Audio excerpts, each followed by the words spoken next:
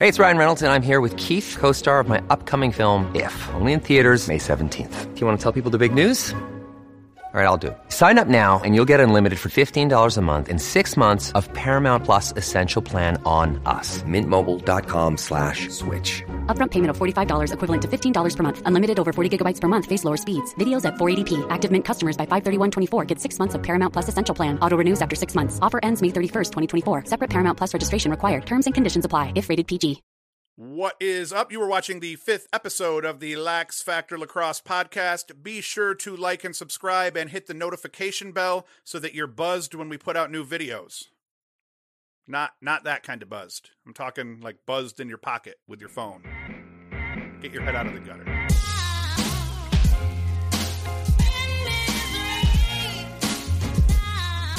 One thing that's been on my mind is the dive. I was really excited when I had heard that they were bringing the dive back, and then I was a little bit disheartened as it started coming out, the full breadth of how they're going to call this.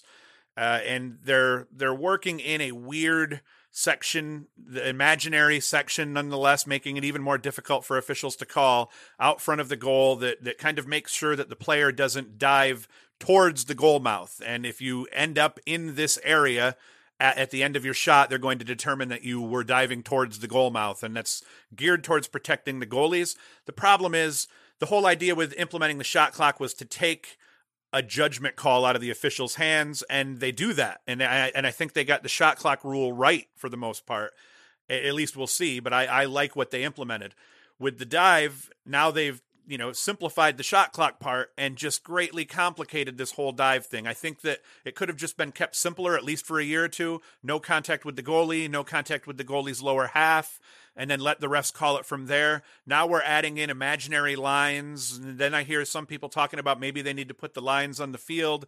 It's just way too complex. I'm still glad it's there, so I'm not going to whine about that. It's going to make the game a little bit more exciting. It's going to help alleviate a little bit of the shot clock slowdown that we'll see. Teams that'll zone it up will have to account for a guy at X because of the shot clock or because of the dive rule. So there's all sorts of good things that are still going to come of this dive. I just feel like if the goal is to take a little bit off of the plates of the officials, because they're already having to keep up with an ever-changing sport, a sport that's speeding up. There's greater and greater athletes playing every year. So keeping things simplified for the officials, making in-game calls easier, should always be a priority. And I think with this, they greatly overcomplicated something that didn't need to be. I think that I know the spirit is to try to make sure that goalies don't get hurt. My fear is just that it's going to make the officials' job a hell of a lot harder than it already was.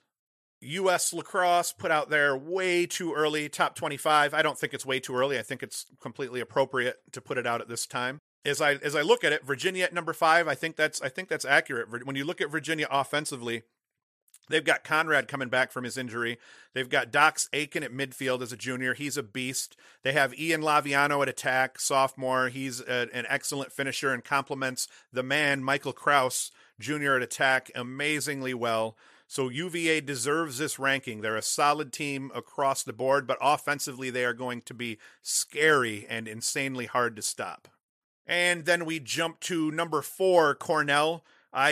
Cornell's one of my favorites coming into this season to win it all. And I base that opinion after I watched the Yale-Cornell tape from the Ivy League finals. It was just the job that Cornell's defense did.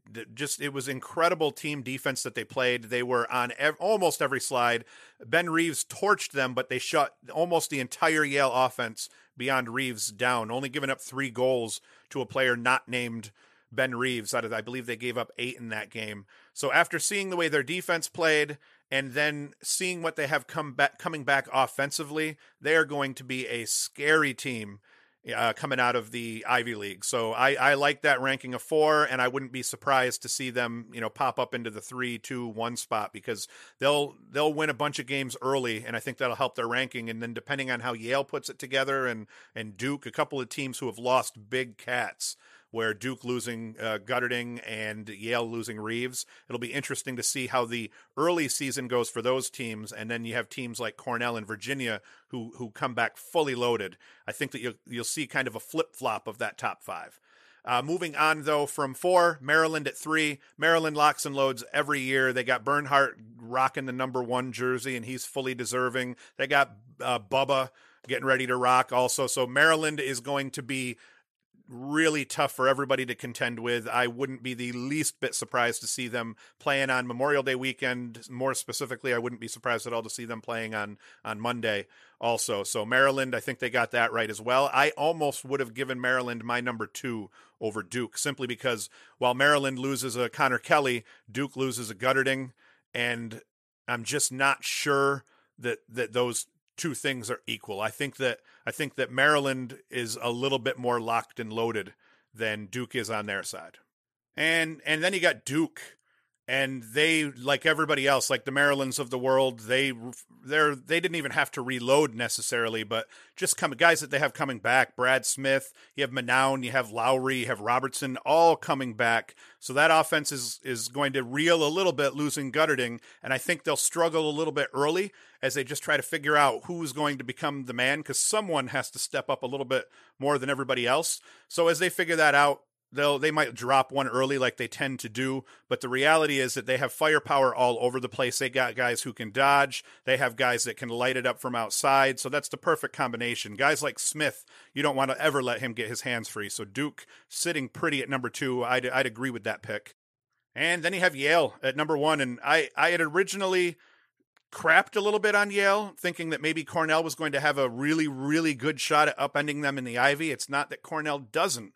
It's just that the more I watched Yale, the more I realized that they grew around Ben Reeves last year. Reeves was that team, but it was a team that by the season's end, a lot of the amazing things that you saw Reeves do in terms of putting points up through the playoffs, he was benefiting from the players supporting him the way that a supporting cast is supposed to. Guys like Jackson Morrill running the 2-man game at X with him. Guys like Jack Ty getting runs out top. Gaudette just being a sniper from the crease area when needed. So the more I watched Yale, the more I realized they're not going to fall off that badly. I don't think they're going to hold that number 1 ranking all year. And I think like Duke, they'll struggle a little bit in the beginning of the year as they try to find that identity. But let's not pretend like Jackson Morrill isn't the man. They've got a couple of really good recruits coming in. They've got guys like Jack Ty and Morrill to play off each other with Gaudette as a finisher in the crease. They are going to be fine. And I don't think they'll drop out of the top 5 to top 7 throughout the year. And I think come playoff time, they have as good of a shot as any at ending up playing on Monday. The Olympics, we keep talking about the Olympics, and I'm excited about the Olympics. I'm glad for the sport of lacrosse that it's going to be in the Olympics. What I'm not glad about is the more I hear about how this is all supposed to go down, the more I'm just worried about what the product's going to look like at the end of the day. One of the things I heard the other day was that the men and the women are going to have to play by the same rules. I don't think that really affects the men completely. I assume that just means they're going to make the women strap the pads on, which I don't think that the women are going to have a problem with that to a degree as long as they get to play in the Olympics.